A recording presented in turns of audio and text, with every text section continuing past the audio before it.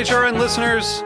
As we celebrate our 15th year, we are deepening our commitment to giving voice to the next generation of food systems storytellers, and we need your help. Our internship and fellowship programs help activate new possibilities for underrepresented and underestimated young people through experiential journalism, audio engineering, and production training.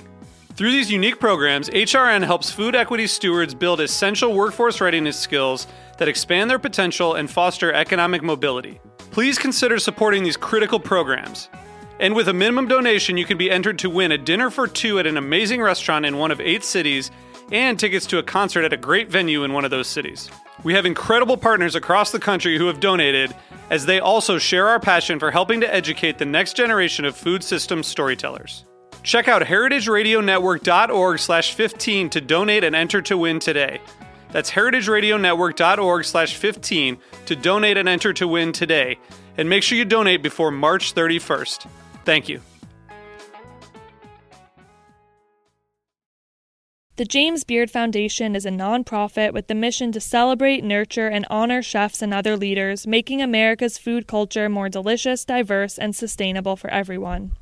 And right now, it's working to respond to the dire situation the food and beverage community is in due to the COVID-19 pandemic. Restaurants, bars, and other independent food and beverage operations are often on the front lines of community revival. The majority of culinary community businesses have less than 500 employees, but collectively this industry generates $1 trillion a year, 60% of which is pumped back into their local business communities. To help bring swift economic relief to these essential businesses, the James Beard Foundation launched a fund to provide microgrants to independent food and beverage businesses in need. You can donate at jamesbeard.org/relief.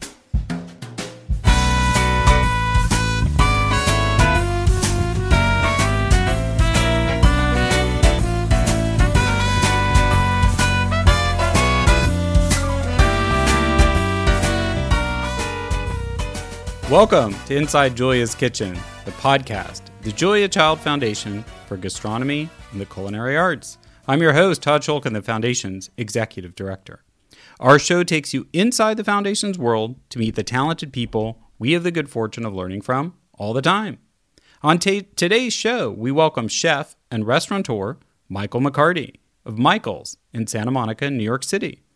In today's episode, we're going to talk to Michael about the secret to the long game in the restaurant business, coping with crises, the making of California cuisine, and we'll hear Michael's Julia moment. Stay with us. We'll be right back.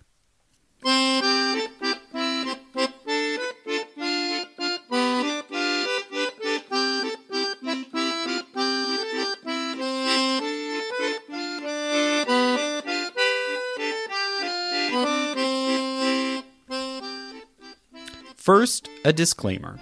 HRN Studio is temporarily closed, so we're recording this episode remotely. May sound a little different than usual, but we're grateful to have technology that allows the show to go on. As always, we launch the conversation with an inspiration from Julia. The world is still grappling with the dire consequences of COVID-19. Our hearts go out to all that are suffering with the virus, to those who have lost loved ones, including those in the food industry mourning the loss of acclaimed chef Floyd Cardoz, and to everyone who has lost their job or livelihood as a result of the sudden shutdowns. As mentioned in the last episode, Julia also lived through some very difficult moments in history, including World War II and its aftermath. Yet, through it all, she remained an optimist. It's inspiring to us that in this time of self-isolation, forced solitude, many people are turning to Julia for comfort. Well, virtual Julia. At the Foundation, we're very gratified to see that even a simple cooking lesson from Julia still has the power to not only distract, but even to soothe. Julia would be very happy to hear that she continues to teach, make people happy, and provide support in the kitchen when they need it most. Someone who is also pretty darn good at inspiring others through cooking is veteran top chef and restaurateur Michael McCarty. There are few other chefs and restaurateurs who have provided more innovation and leadership in the restaurant world than Michael. Considered a founder of California cuisine, the market-driven casual but refined dining he pioneered at Michael's in Santa Monica, California, some 40-plus years ago, when he was just a mere child. His work helped spur on the food revolution, which Julia sparked. Beyond his influence in shaping what American food could and should be, Michael and Michaels have birthed a long list of some of America's top chefs, including Jonathan Waxman, Nancy Silverton, Brooke Williamson, Sang Yoon, Mark Peel, and most recently Miles Thompson. He joins us today to share his secrets to surviving the turbulent restaurant world and how Michaels has managed to turn out so many top chefs. Welcome to the podcast, Michael. Thank you, Todd, very much. I appreciate it. Well, we appreciate you coming on. So before we turn our attention to the pandemic, I wanted to ask you a more broad question about endurance, because that, I think, is already part of your story, and it also seems relevant today as we look at the unknown timeframes to come. And I also wanted to say that, if a restaurant lasts 10 years, that's beating the odds. People pat you on the back for that. So how on earth have you managed to keep Michael's going in two major cities, thousands of miles apart, for more than 40 years?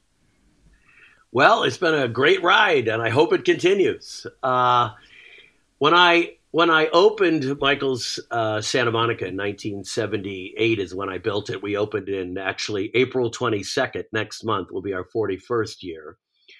I was 25 years old when I was building the restaurant, and I instantly realized that the dynamic was going to be different than my years in Paris in knowing all of the restaurants and the traditions of how the restaurants run and how the back of the house and the front of the house run. And I realized very soon that, first of all, we did not have hotel and restaurant schools here. A career as a chef was not something which existed really for young Americans. It had just begun to start in a few areas because of Julia was a big part of that. She sort of began to spread the word of France and French cooking. And by the way, French cooking at the time was the Latin of the food world. Italian food was terrible. I mean, you had Northern Italian, you had Southern Italian. We hadn't even heard from Spain yet, or Portugal, or anywhere else, Scandinavia, England, recall. So it was new times. It was a pioneering Wild West. But the most important point is, you ask, why have I been able to continue this? I realized very early on that at my age, and the young Americans that had heard about my restaurant and were flocking in the back door to come to work for this sort of, the opposite of a dirty dozen. We were beginning the first dirty dozen, was that I had to look at my kitchen and my restaurant as a school, and that I would get a freshman class every year. Maybe some would stay for sophomore, some would stay for junior, some would stay for senior, some would come back and do grad work. Maybe I would get time out of people. But I realized that gone were the days where, I've worked in this restaurant for 40 years. I've been here for 30 years, because that didn't even register with me, except for that it was an impossibility. So first of all, what I did was I started the restaurant. I looked at it as a school, and I created training programs in the front and the back of the house. We tore apart everything. We tore apart the forms of service that were existing, the way that the kitchens were run compared to France. Remember, as I said, France was the gold standard at the time. The French cooking kitchens, for better or worse, that was the way things were run. And I always use this term when people come to work for me. I said, I want you to look at Michael's as the good, the bad, and the ugly. I need you to tell me, I need you to know that this is the way we do it, and what can we do to make it better? And that's the second part of the question. So always having the training programs in place was evolution. Change is good. The word was out. I told all my staff all the time that we're totally into change, but it's got to be evolution. It can't be mutation. If we're going to make a change, a collaborative change, it has to be better than the system that we're dealing with today, whether it's a dish in the kitchen or it's a service point, whatever. So those are the two things. And I will say that if you go over the years, the key part of training people is that they then train the next generation. And my job basically was like chief cook and bottle washer. I sort of was the producer, the director. I wrote the screenplay, so to speak. And that combination is what's kept us going. And as the years went on, it wasn't just Michael's Restaurant on their resume. Finally, 8 or 9 years into this, I started to get resumes from chefs and servers that had worked in other restaurants for Americans that had begun the process throughout the United States. So it's still fascinating. It's a little different now. I mean, there's probably 30 restaurants in a neighborhood, whereas there were 8 in the entire city of LA that people would go to. So that's where we are. And we continue to do that. So I think you're saying that kind of this idea that you very early on had the idea of the restaurant as being evolutionary. And I guess the difference with most restaurants, and particularly going back 40 years, was they were very specific chef dependent. And do you think that was just a formula that you figured out worked for you, but then also had the ability to increase longevity? Well, yes, because I set out to make a change. I set out to say, okay, I'm not going to do a French restaurant. I'm not going to build a restaurant with the way they physically look. For example, in those days, if you went to 98% of the restaurants, you would go inside at lunch hour, and the interior, there were all the curtains that blocked it off from the outside. There were no windows outside. It was a total, remember, it was all Europeans that were involved in this business. And they must have been all Northern Europeans because they didn't figure out the Mediterranean at that time visually. But the truth is that if you went into Perino's or Chasen's or Ma Maison, or you went into any of these restaurants, except for Ma Maison, you would go in and it was dark. Same in New York City, Le Caravelle, every single restaurant, Le Côte Basque. You would go in, the windows were covered, and it was a dark environment with the banquettes, the leather banquettes, So what I set out to do was like, okay, that's one part of it. I'm also going to change the music. We're going to put in modern jazz, we're going to really get some great music in there. We're going to put in real art. We're not going to put posters or nothing and, cobweb mirrors kind of a thing. No. So we approached it from many different angles to make this a piece of art that covered many different categories of the restaurant business. And those became the gold standards for a lot of modern restaurants opening up after that. But I have to say, because I've heard your responses to these questions before, but all of that explains why you were sort of different and maybe a sensation at the beginning. But it doesn't explain, let's say, the last 20 years of... Well, right. That is where... That is the last 20 years has been riding the wave. We live in Malibu, so surfing is a big deal here. And riding the wave, I grew up in New York, and actually we body surfed in Rhode Island. Which is not that I could get there today, because I think they're quarantining New Yorkers from going to Rhode Island. But I heard you have to have a Rhode Island license plate to get into Rhode Island. That's it. But so the point is that you're constantly getting a new wave. There's a lot of similarities, but there's new things every time they come around the corner. Well, it's the same thing with employees. It's the same thing with communication.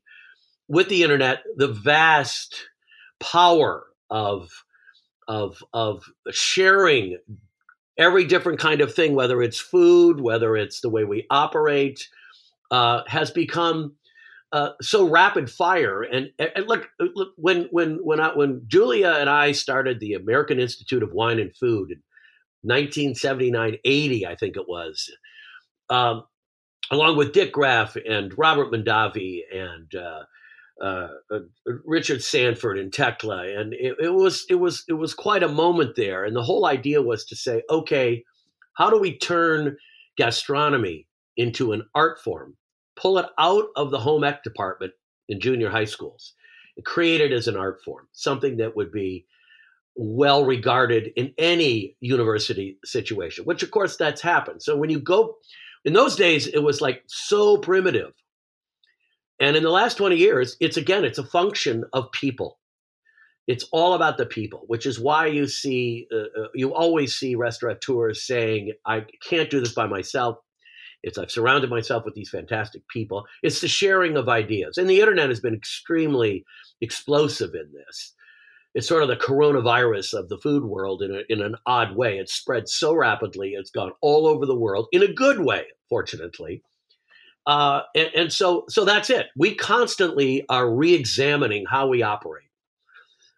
And that's it. It's that fundamental. And do you think it's obviously one of the things that if you're someone who's been to either of Michael's over the years, and something you talk about is the service, do you think that it's also that you had this very comprehensive vision that all of it mattered, that the chef mattered, the food mattered, the environment mattered, and the way people were treated mattered? Is that also a big part, you think, of your secret sauce? There's no question about it that hospitality, the way we take care of our customers, is probably the single most significant aspect of longevity. We did a GoFundMe for Michael's New York City, and we basically raised $100,000 in 7 days for our employees. And that, if you go down the list, and I could assign table numbers to everybody who made a donation because they're that regular. And that is, you're 100% correct. The hospitality aspect is what creates longevity. As, again, going back to the internet, as the world becomes so huge and it's in your face, and you're on a device versus human contact. People come, they have their table, they know where they are, they know half the people in the room. Even if they don't know half the people in the room personally, they know who they are. So it's I hate to call it a love fest, but that's what I used to call it back in the good old days. And that's what it's like. It's like having a party every night. And in the case of New York, it's breakfast, lunch, and dinner. In the case of Santa Monica, before all this, our lounge and bar crowd was so embraced by our local neighborhood. LA was never a walking town.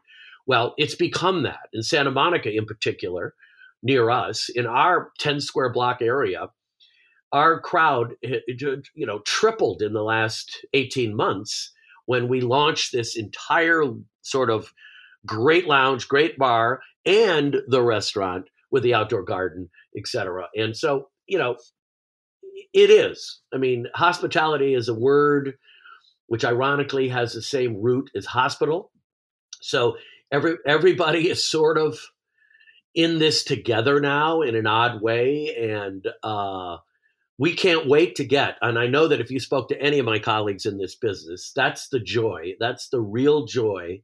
Besides creating things, et cetera, like cool dishes and stuff like that, is taking care of people, giving them the fantastic service and the experience. I always said that Michael's is always about the entire experience, not just about the food. It's not just about the service. It's not just about the decor. It's not just about the art or the music.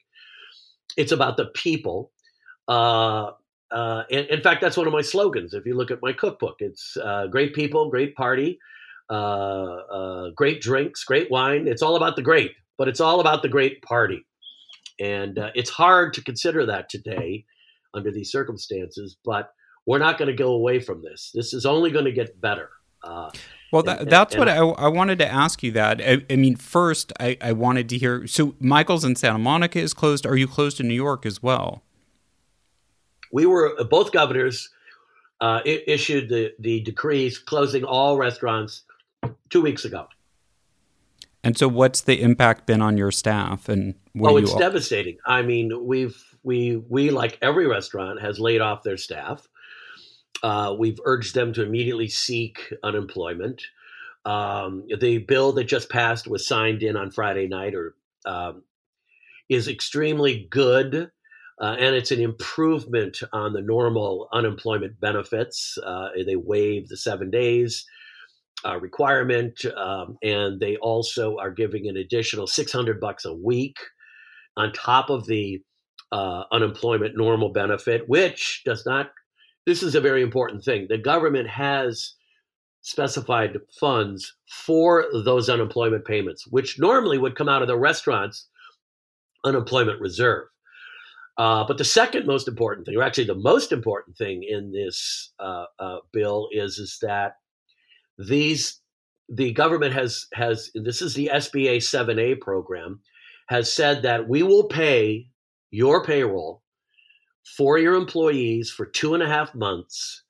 They do not have to come to work because they can't, obviously, but they can collect this additional amount, which is the average of what they made over the weeks. And this is extraordinary. This is a very, very, very big thing because it does what it's supposed to do, which is to get money into the pockets of the employees who can then go right down the trickle down and put it into the economy. So it's a big deal right now. Now it's still sorting itself out. Here we are Monday, and it changes hourly and daily, but everybody's in this together. Yeah. And what have you heard? I mean, that was actually a great overview, and it sounds like from your perspective as a veteran restaurateur, you're pretty excited and optimistic about the let's call it the quality of the Band-Aid that's been offered. Well, there's no way this would ever work without the Band-Aid. You know, we had sort of a little micro situation, and I don't mean to use that facetiously, but after 9/11 in New York City, they created a district which was surrounding the World Trade Center. And within that district, and how they determined it, I have no idea. But in that district, they created a very similar situation, specifically for those small businesses surrounding the World Trade Center after 9/11. But for the greater group, like us, 55 blocks north, or in California even, but more importantly, they provided SBA disaster loans. And without that, and so when someone says to me, well, how are you guys going to make it through this? It's called money. And if I hadn't gotten an SBA disaster loan in 2001, we never would have been able to keep Michael's New York open. Santa Monica was less affected.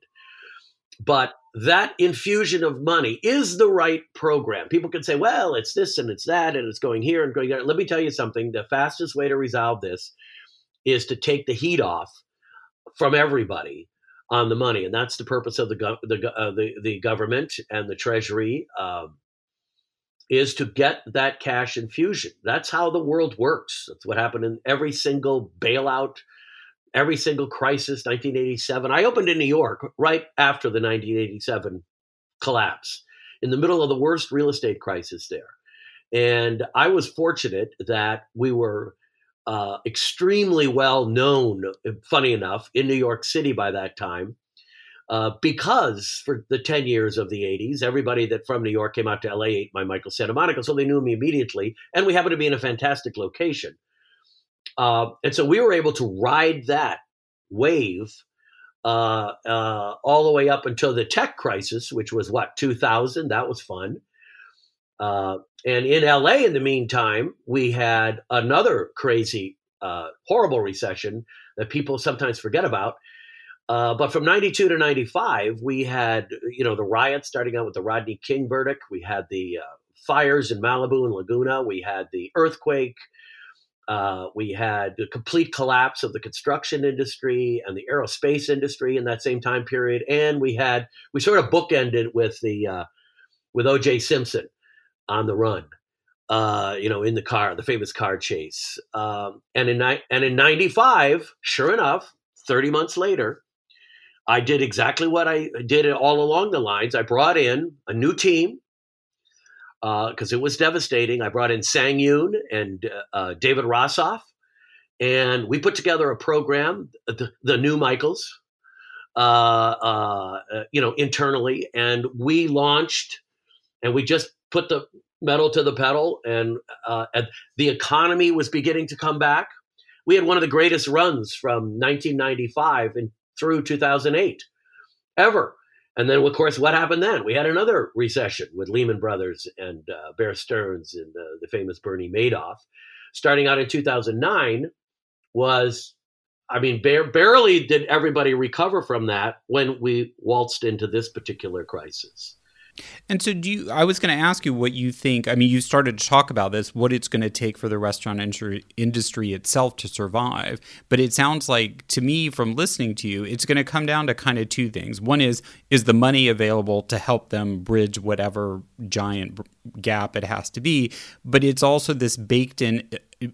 How much does your restaurant, whether it's what it cooks, who runs it, and particularly who manages it, how able are they to reinvent themselves to cope with whatever the present is?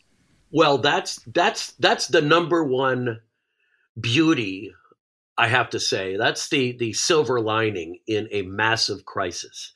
And again, you go back to 2009. 2009, the world was, everybody was devastated all over the United States. But guess what happened in 2009? A very interesting thing. It was the beginning of the next generation of the Michael McCartys. It was the young Americans who were 25 years old at that time, and they had no constraints because guess what? You didn't need to spend $5 million building a restaurant, which is what was happening at the end of that big, huge bull run of restaurant building. Vegas had come in. People were building these $22 million restaurants, $15 million restaurants. The whole thing was like, it's just like the stock market. When it reaches 30,000, it's too good to be true. Well, it's the same thing. When the hotel developers, which again, in my day, nobody would ever go into a hotel. That was the kiss of death. But they're the ones with the money. Vegas, the casinos with the money. Everybody in the hotels and the developers created these magnificent things, which all collapsed at the end of 2008, which gave the door, it opened the door to, just like what I started. You go to a crappy neighborhood, but there's some good bones in that neighborhood, and you get a very inexpensive rent, and you don't really spend a lot of money on the decor. You don't spend a lot of money on all of the things that were important up until that day. And all you focus on is, guess what? Hospitality, food, and service. And that's what happened. I call it the Brooklynization. And it occurred. And it was a simultaneous sort of thing that occurred in Seattle, San Francisco, Chicago, Brooklyn. I call it the Brooklynization because it sort of really started again the idea that you could go get some terrible little storefront at a strip mall and pay $800 a month instead of $80,000, which is where the rents were in those days. It gave this sort of go-ahead to all this young, creative, extremely creative people. So the crisis creates a door that is wide open, and the timing of it, timing is everything, couldn't have been better. And that's why the explosive growth of what I now call the new American restaurants, and coupled with the internet, because that's how you bring in all the ethnic foods, and this growth occurred all over the world. Now we go to Italy, where all of a sudden they have not just Northern Italian and Southern Italian, white sauce, red sauce. They got every single department has its own style of cooking. Same thing in Spain, same thing in Scandinavia. Everything exploded. But the true thing was, starting in 2009, was the ability for the young mind to explore the creativity and to do exactly what you just said, which is, where do we go from here? Well, the rules are all, the rules are off. We can do whatever we want. So let's do it. And it was coupled with, I always said this in the very beginning, my success came because of three things: what we did, and what the clients were there ready to embrace what we were doing, and we had a press that could spread the word. And that trioca was so important. It continues to be exactly the same. And the only addition, the fourth estate of that, is the internet. Because all of a sudden, I guess that's part of the press world, but with social media, when I did my chicken and goat cheese salad in 1979, it sort of had to quietly move over a period of time to get on menus all over the United States to the handful of places. Today, you put it on your Instagram, all over the world, people are creating whatever that cool dish is that just came online. Well, I think that's so inspiring that this is, you just laid out a whole game plan for how people can survive and how to think positively about what is a really, really terrible moment. So we're going to come right back. We'll take a break, and we'll talk to Michael more about his positive perspective on the future and how he's built the longevity that he has. Stay with us. We'll be right back.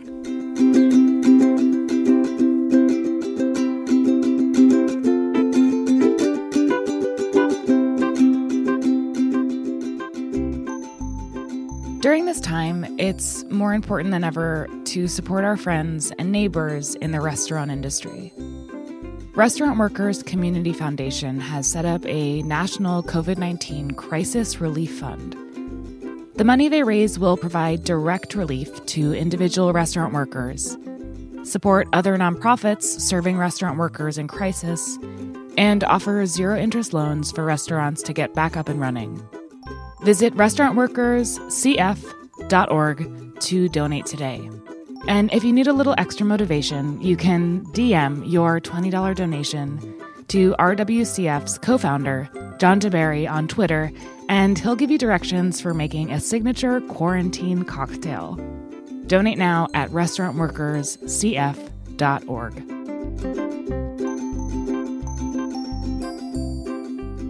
Welcome back. We're talking to legendary chef Michael McCarty about Michael's enduring legacy as a pillar of market-driven cuisine and a training ground for next-gen chefs. So while we're going all the way on this journey back and forth through history, which is really helpful, I wanted to take everyone back to a certain date in San Francisco, May 4th, 1983. So Michael, tell us what happened at the Stanford Court that night and how did it change the course of American food? Well, what we wanted to do, and again, I go back to the original board of the American Institute of Wine and Food. We were based sort of vicariously in Santa Barbara, but really in San Francisco. Jim Nasikas, who was a very close friend of James Beard, owned the Stanford Court Hotel. And we held all of our board meetings there. And I flew to San Francisco every month for our board meeting. And as I said, Julia Child, Dick Graff from Shalom Vineyard, Robert Mondavi, Alice Waters. We had a really great group. And so we were focused on one thing, which is to take gastronomy and make it part of the university system. That's why Santa Barbara came in, Val, because the chancellor there had given us sort of the roadmap of how to do that. Because Julia had her winter house in Santa Barbara. In Montecito. So that was a wonderful time in those days of us not only having a bunch of great wine and food all the time, but it was a good growth period. So finally, as we began to develop the American Institute of Wine and Food, and believe me, it was difficult. There's a whole nother story to how and where that was created and who was involved and what was the good, the bad, and the ugly of that. But suffice to say that we wanted to throw a celebration of regional American food paired with American wines. And that my job was to put this dinner together. And I did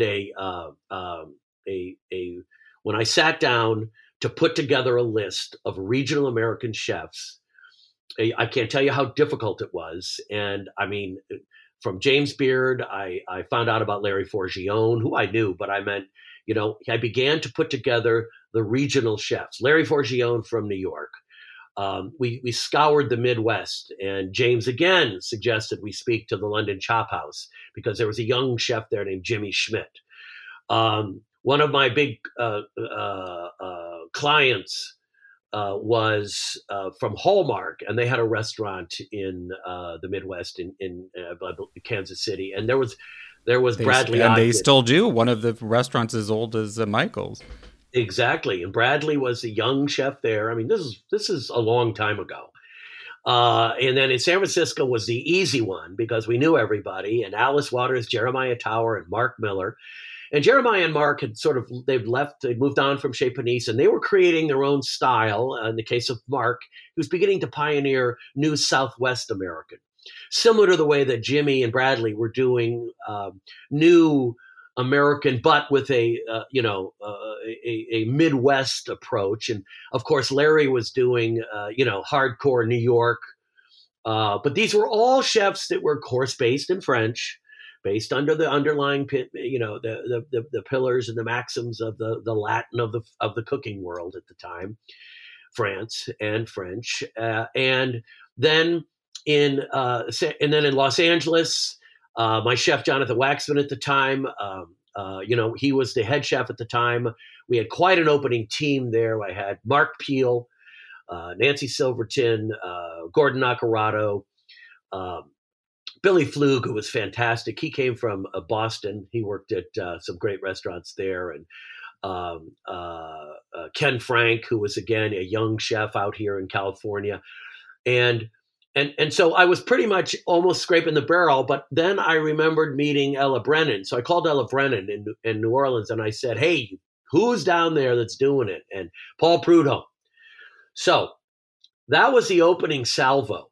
And again, that was the top of the top, the creme of the creme. They were the leaders beginning the whole revolution of new American food. And as again, some of them were based on various influences of mostly of their neighborhoods and where they were from and what the ingredients were growing there. Everybody was going through and saying, what really grew here and how can we modernize it? Just the way the French chefs did at Nouvelle Cuisine. After the Nouvelle Cuisine in France, when that thing sort of moved past. But the beautiful thing about the Nouvelle Cuisine revolution was it was a revolution. It threw everybody off the path and said, okay, we can do whatever we want. But the most important part was after that was when the chefs in France embraced their regions where they came from. And they did the same thing we did in America. I have to say, America pioneered this. Again, there's thousands of stories that can talk about me bringing over Alain Dutournier, Guy Savoy, Michel Rostaing, taking them to Texas for an American Institute of Wine and Food Gastronomy in the a year or two after the big dinner at the Stanford Court, and pairing them with Robert Del Grande, Stephen Piles, and Dean Fearing. Now, think of that. These guys had never seen a jalapeno or dealt with cilantro before. And there they cooked 3 meals together, all the 6 of them. It was fantastic. But back to Stanford Court. So we wanted to, again, just like Michael's restaurant, we wanted to create a unique experience. So one of my oldest friends, a guy named Paul Gurian, who was a movie producer, was also a food guy. This is before the word foodie existed. And he was one of my great travelers. We ate, we drank, we partied, we had a great time. And I used his skills. I said, I want to make a movie about this. And I want to set up the technology where we put wide screens in the dining room of the Stanford Court. And we put together a movie that was played the entire 4.5 hours of the event. So not only did we shoot the chefs, individual vignettes of each chef, we shot the winemaker, and then they played together, and then the music was from that area, and the art was from that area. So we had Julia when we talked about the Midwest, she was narrating the hog butcher, what do you call it? The great poem from Chicago. What's his name? Losing it. I don't know that reference. Yeah, you do. It's oh God. Well, we'll get that. You'll add that in later. At any rate, so that dinner we had 450 people, and it was really bring together everybody. Molly, she brought in instead of doing flower arrangements, we had her do vegetables. And it was phenomenal. So we had 45 tables of 10. In the middle of each table was a magnificent display of fresh vegetables, fruit, everything. You couldn't believe it.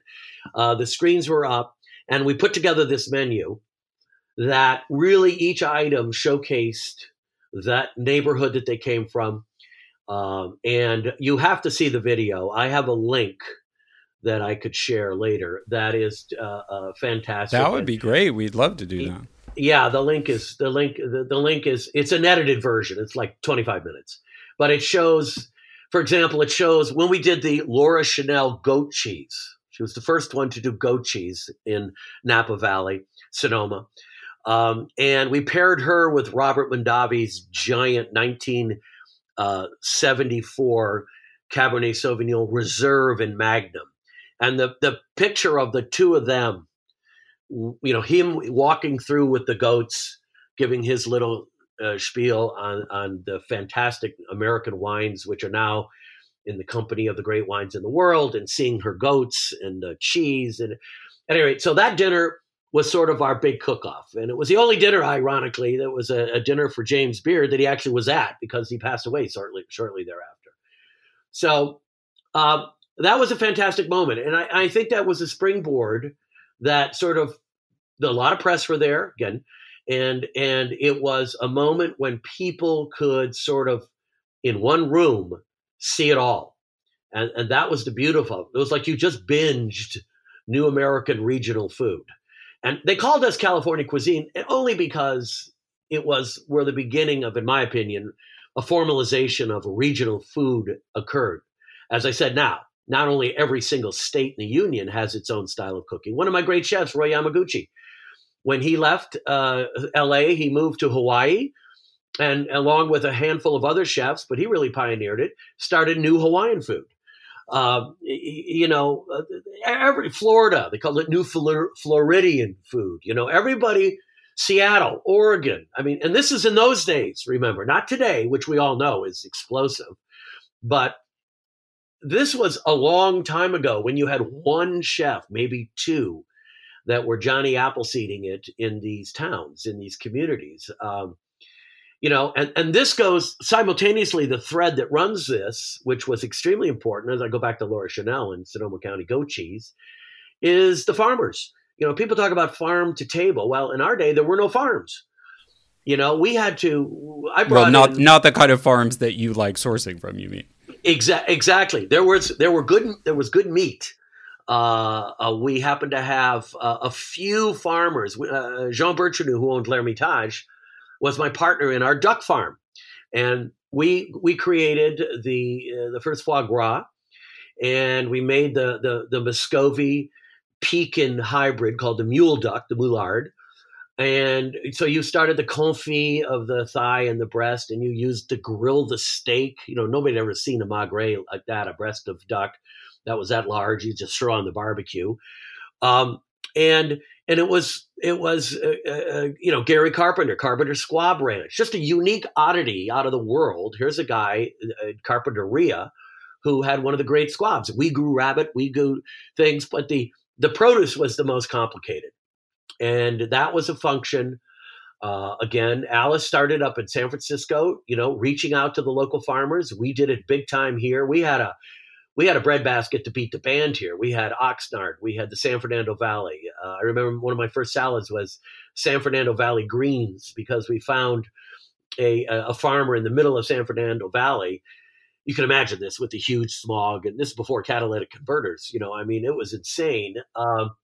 And then we had the Imperial, we had the Imperial Valley east of San Diego, and we had all of these areas. And through my first purveyor that I knew, but even before I owned the restaurant, we furnished seeds to a lot of these farmers. We convinced them that they could go further. They could do this. This is the beginning of a revolution. And again, once you get them to plant it, you got to create the market. And so that's why shortly after we opened here in Santa Monica, we were able to launch the Santa Monica Farmers Market, which is, time is going by, but I think it's 38 or 39 years old. Yeah, I think I read that's an amazing factoid that actually you opened Michael's, I think, 2 years before the Santa Monica the Farmers Market started. And that was because we had that open mind of clients here, of people here, of customers that wanted this stuff. Sandy Gooch at Mrs. Gooch's, Kaplan, the predecessor to Whole Foods.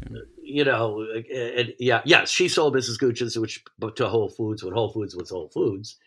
And Frida Kaplan, she was a pioneer in this, getting these farmers to grow this stuff. And, we just had a blast.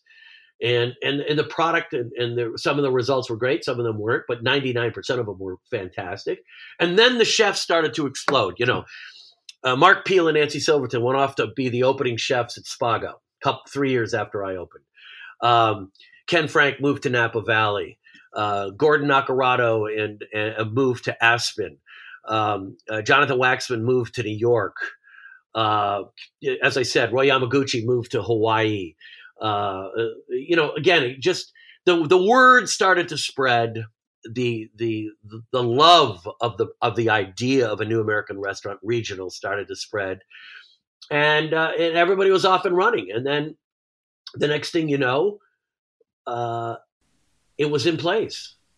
Well, I think that's such a great encapsulation of both where you've been and how everything came together, and that foundation that was laid at Stanford Court for, really the food revolution that came after that. So that's also and the wine revolution. That was when you could count, a dozen to 20 winemakers that were stopping. We had to, we worked together with them, and some of them were more belligerent than others, to stop trying to make French wine.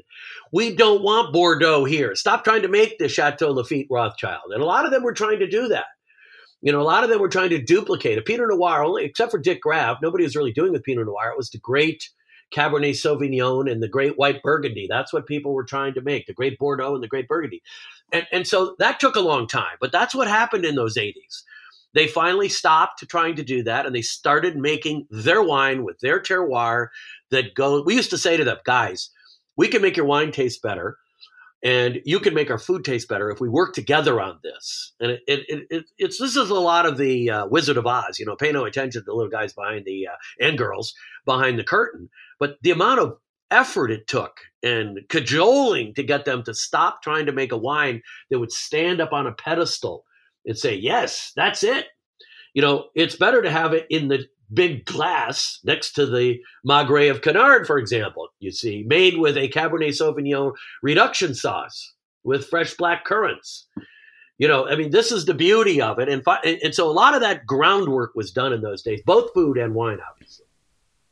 And so I wanted to ask you, given that history and given this really pivotal moment in time that we're in, I think for a lot of people right now, it's really hard to think about the future. There's so many unknowns. And so given all that you've lived through and been through and how many times you've started over as you took us through in the first half, those shocks, how are you looking at the future and the future of Michael's in particular?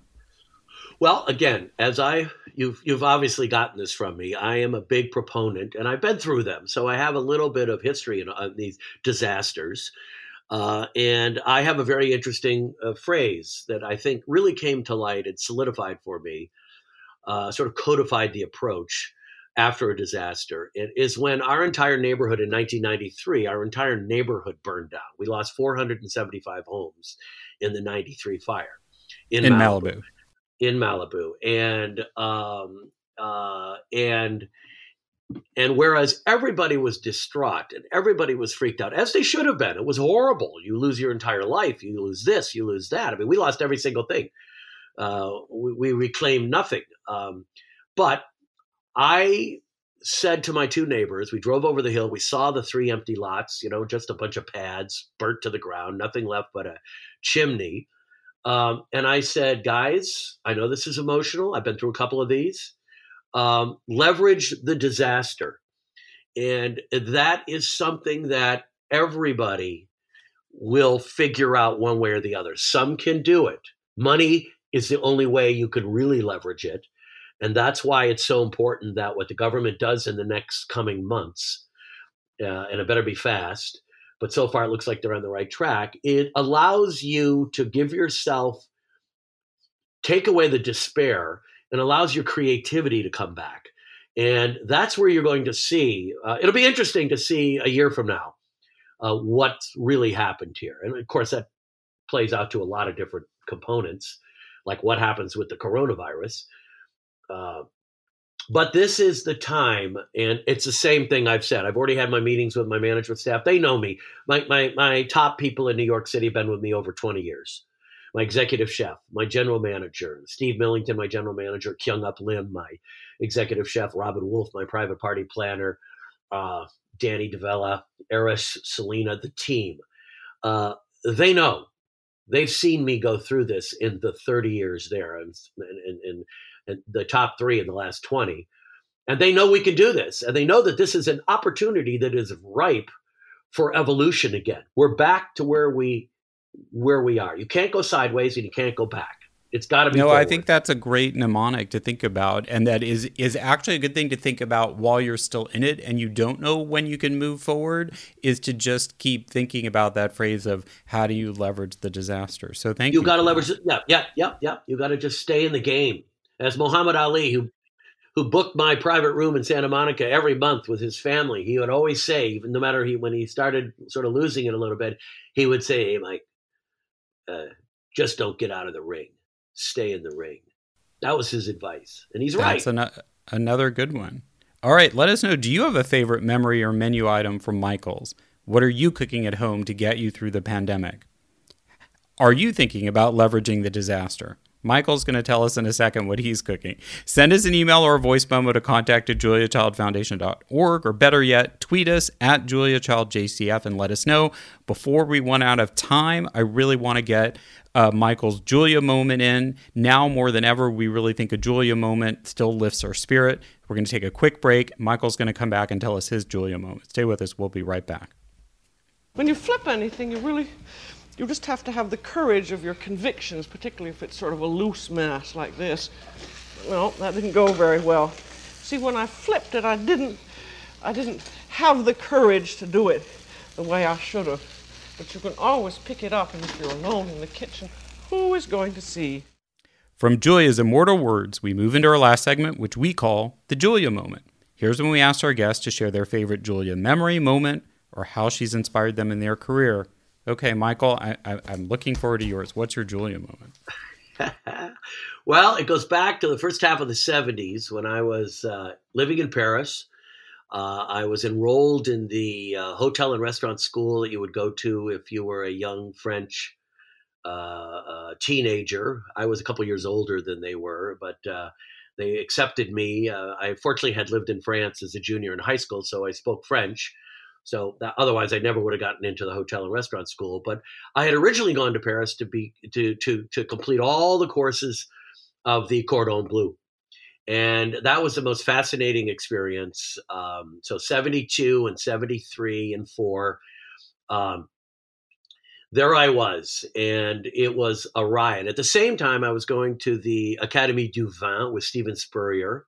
I don't know if you've all seen the movie The Bottle Shock, but Alan Rickman played my teacher, Steven Spurrier. And so it was a fascinating time. The Leal was still there. All of the butchers and the seafood and the produce and everything was there. So it was a wonderful time to live in Paris.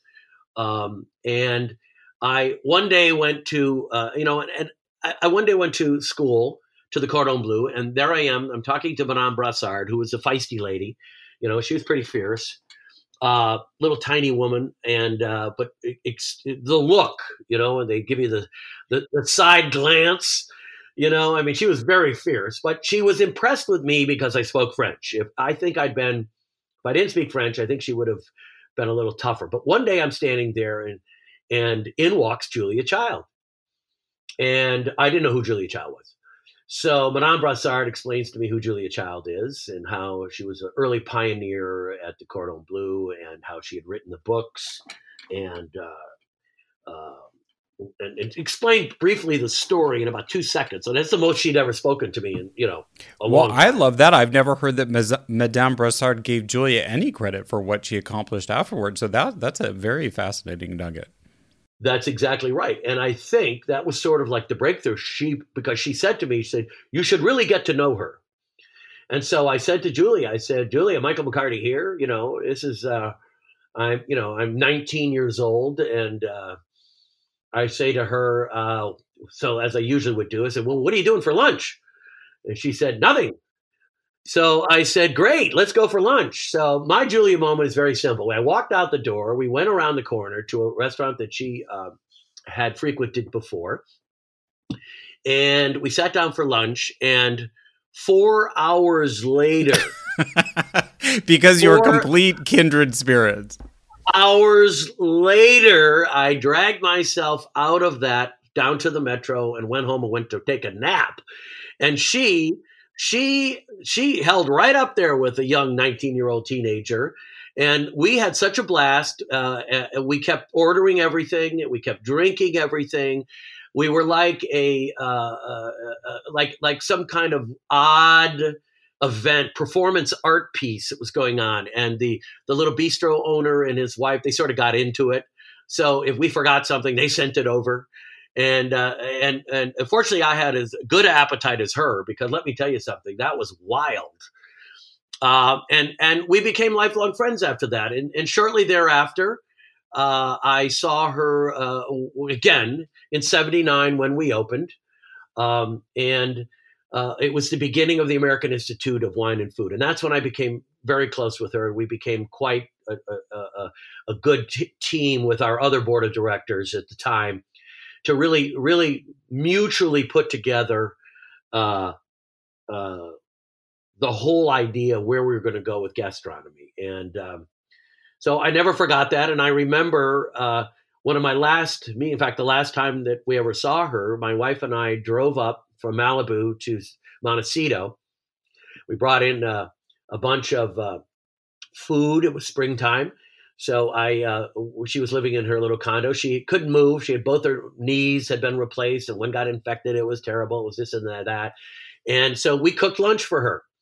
And I remember I brought the white asparagus from Holland, the first Dutch white asparagus of the season. We had shad roe, which I knew she would love. And the nurses came around and were very tough. They said, "Just, can I take you aside, Michael?" I said, "Yes." He says, "Under no circumstance or give her any wine. None. Because she has physical therapy in the afternoon." And I said, "Well, okay, sure." And so she said to me, she said, "They tell you not to give me any wine?" I said, "Yes." And she said, "Well, forget that." And so we had 4 hours later. Yeah. She missed her class. And, but we had such a good time, and she died shortly thereafter. But it was such a wonderful time for my wife, Kim, and I to spend time with her. She adored Kim. Kim was a painter, and she really loved powerful women, and my wife is one of them. And so it was a great bookend, meeting her in Paris and ending up in Montecito. Yeah, it kind of sums up the Michael story that you were telling too. Well, thank you very much for joining us today amongst this really difficult moment and giving us some good cheer and some good wisdom. Thank you very much. All right, buddy. Thanks very much yourself. Appreciate it. And thanks everyone for listening. For all the news from Michael McCarty and Michaels, follow them on Instagram. It's at Michaels Santa Monica, or you can go to michaelssantamonica.com.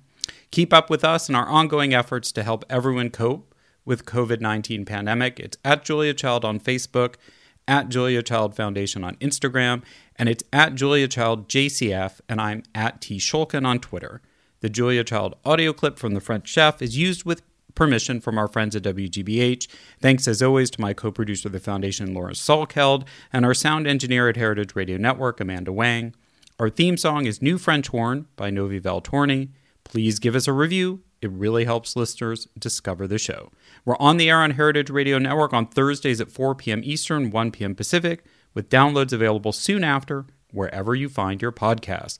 We look forward to bringing you back into the Foundation's world next time on Inside Julia's Kitchen.